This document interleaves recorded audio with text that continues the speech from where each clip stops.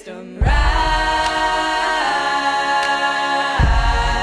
ancestors surround us. Rise.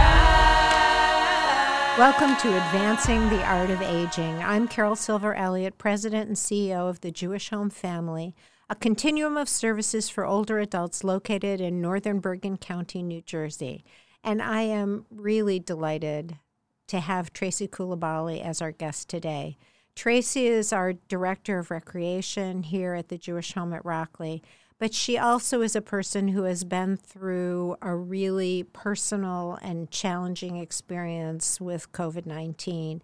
And today, Tracy has said she would share her story with us and talk not only about what she experienced, but also her attitude about the upcoming vaccination program. Tracy, I'm so thrilled to have you here. Thank you. I'm glad to be here.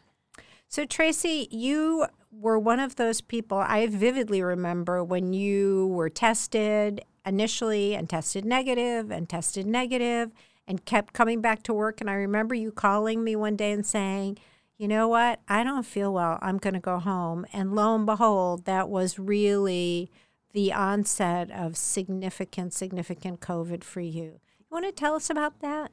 Yes, so I believe it was like 1 week prior, I had went out to the,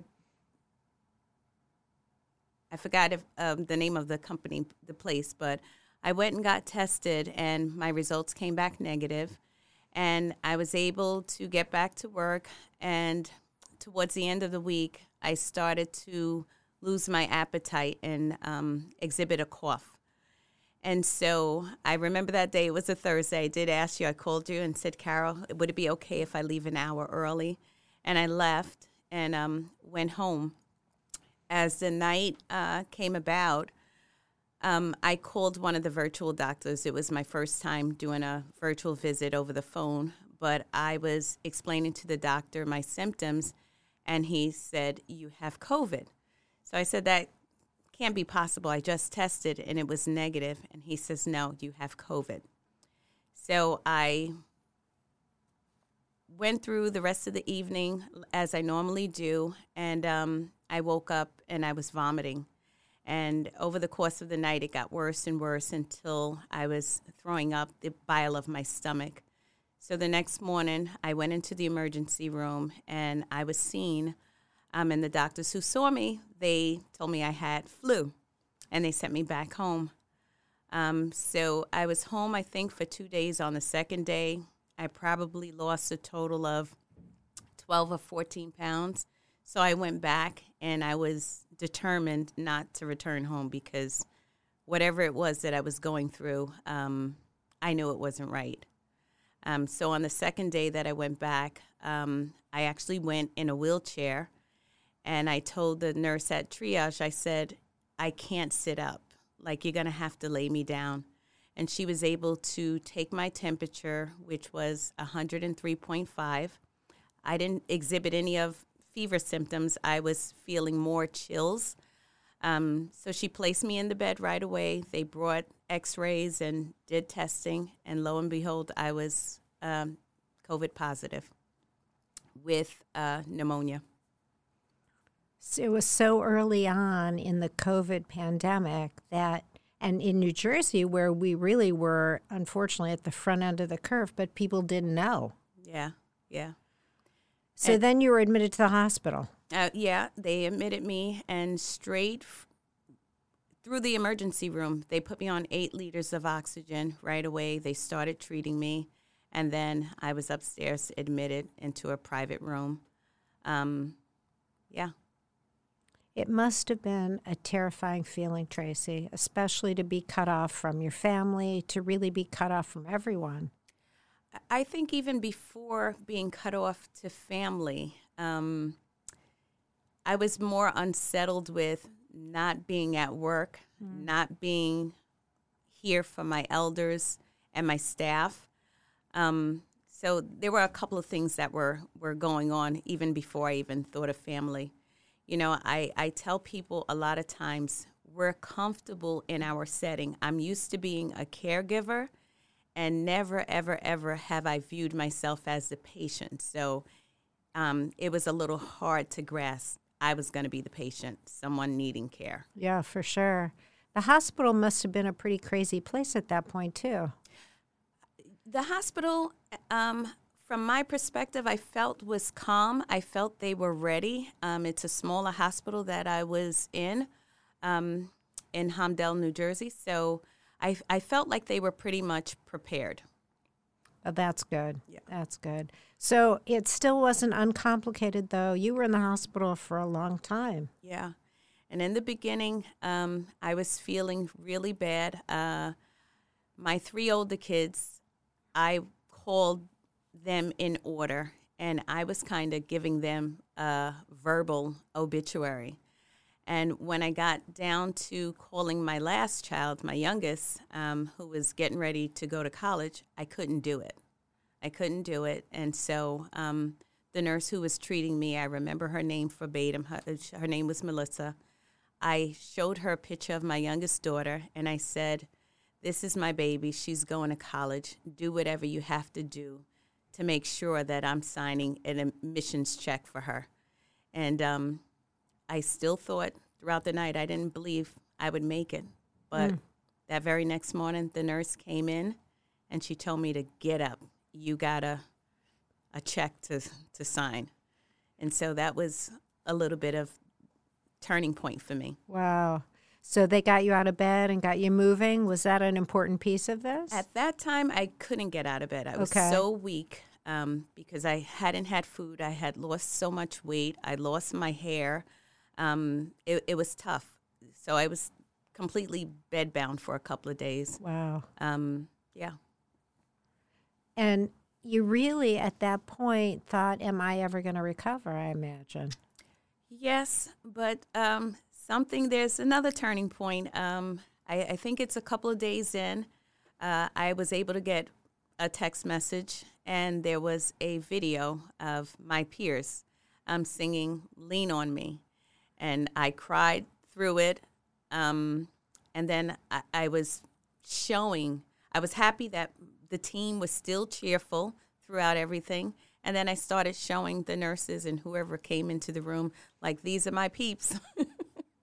So. I hope it wasn't our singing that made you cry. We weren't that good. But I do vividly remember that morning because, we were all standing around in our normal morning stand-up huddle, and someone suggested that we do this and that we record it for you. And I will tell you, there were a lot of moist eyes in that room as well, both because of our fear and worry about you, but also because of our feelings of helplessness. We are all, as you said, we're all caregivers. We do this work because we want to make a difference. And here you are, an integral piece of our team and someone we love both personally and professionally, and we can't help. Mm-hmm. We can't help. But you did. Yeah. Well, that's good. I know we were all texting you, probably bombarding you with text messages and trying to tell you how much we cared, but the feeling of wanting to do something and being unable to do it, it was a really powerful emotion, I think, for everybody in so many ways. Yeah. So you started to get better. One of the things that, I always tell people about, like my mom, she kind of felt she was reincarnated in that nurse who told me to get up.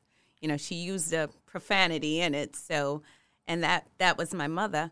But I always felt like my mother built me strong. And in the beginning of COVID, I felt that I was proactive with my team, separating them. And I kind of wondered, why me? And as I was going through my journey, I felt, because there's a strength within me that I knew somehow, some way, I was going to get over this. Even when you were discharged, though, was not a smooth path. No. Once I got discharged home, I was discharged still on oxygen. I still had shortness of breath, but I had some issues with my heart. There were no cardiologists, no pulmonologists. No one was seeing inpatient people at the time. And so that put a fear in me as well, because I knew I needed to be checked on. So I did have a couple of people that I knew in the event there was an emergency I can call on, or I can just come back to work. Yeah, we got you covered here, right? Yeah, but it's been quite a journey. I know when you did come back after being out so long, you still were short of breath, and there were still times when, and I remember one day sending our director of nursing over to check her pulse ox because she sounds short of breath to me, because we were all very concerned. But you certainly are in a much better place now. Absolutely. It took a long time. Yeah, months and months and months. When I returned, and even when I was discharged, I was having like low pulse ox, and I thought it was going to become the norm for me. And it kept registering low. Even when I was at home, it was in the high 70s, low 80s. But once I got back to work and started my normal movement, yes, I was out of breath, but the pulse ox started to climb. Thank goodness. Thank goodness. So it was a tough road. Yes. It was a tough road. Do you have any learnings from it, Tracy? You know what? The biggest learning thing that I can take from it is that, and it's something that I say often, like family is not always the blood that you're born into. It's the people and the connections that you meet along the way, because my peers at work have become more in tuned and more interpersonal, my relationships, than the ones that I was born into. Yeah, it's powerful. Yeah. So powerful. I came back and I had one aide.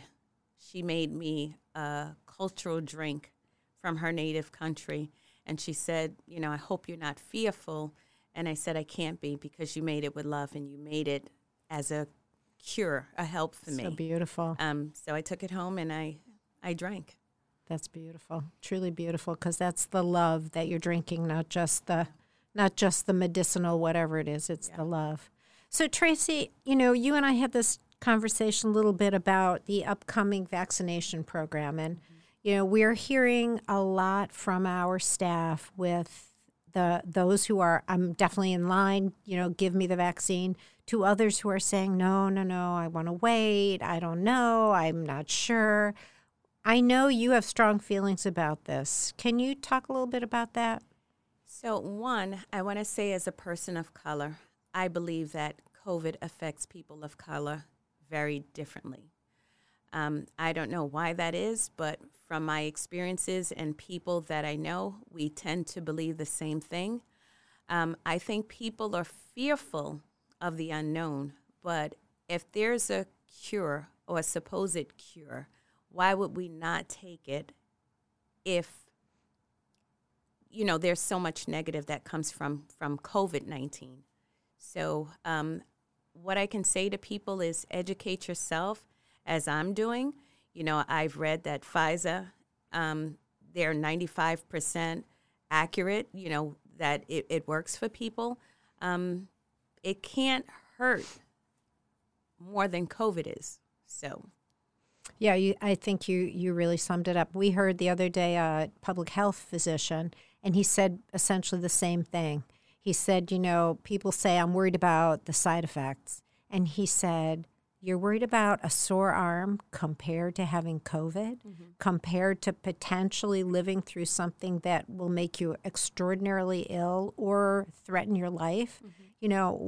It's the risk reward, and the risk, at least as far as we've read all of them, are very small in comparison to what the potential reward is of not just protecting yourself, right, but protecting others. Yes. Yeah. Absolutely. So you're going to be in that line to take the vaccine. Oh, I'm hoping I'm number one. We got a lot of number ones that I think that's great. But I do think that, you're the voice of experience here. You walked through the fire and you thankfully came out the other side. But you recognize that it's not just important to protect yourself, but it's also important to inspire people to do the same, and that's huge. Yes. You know what? We do this work, and, you know, my mother was a nurse for many years, and she's always told us anyone who goes into healthcare, you know, that's an important field. You're already important, but you have to be empowered. You have to have accountability. There are people who are depending on us, and if we're not at our best, if we're not healthy, we can't do the work that we're set out to do.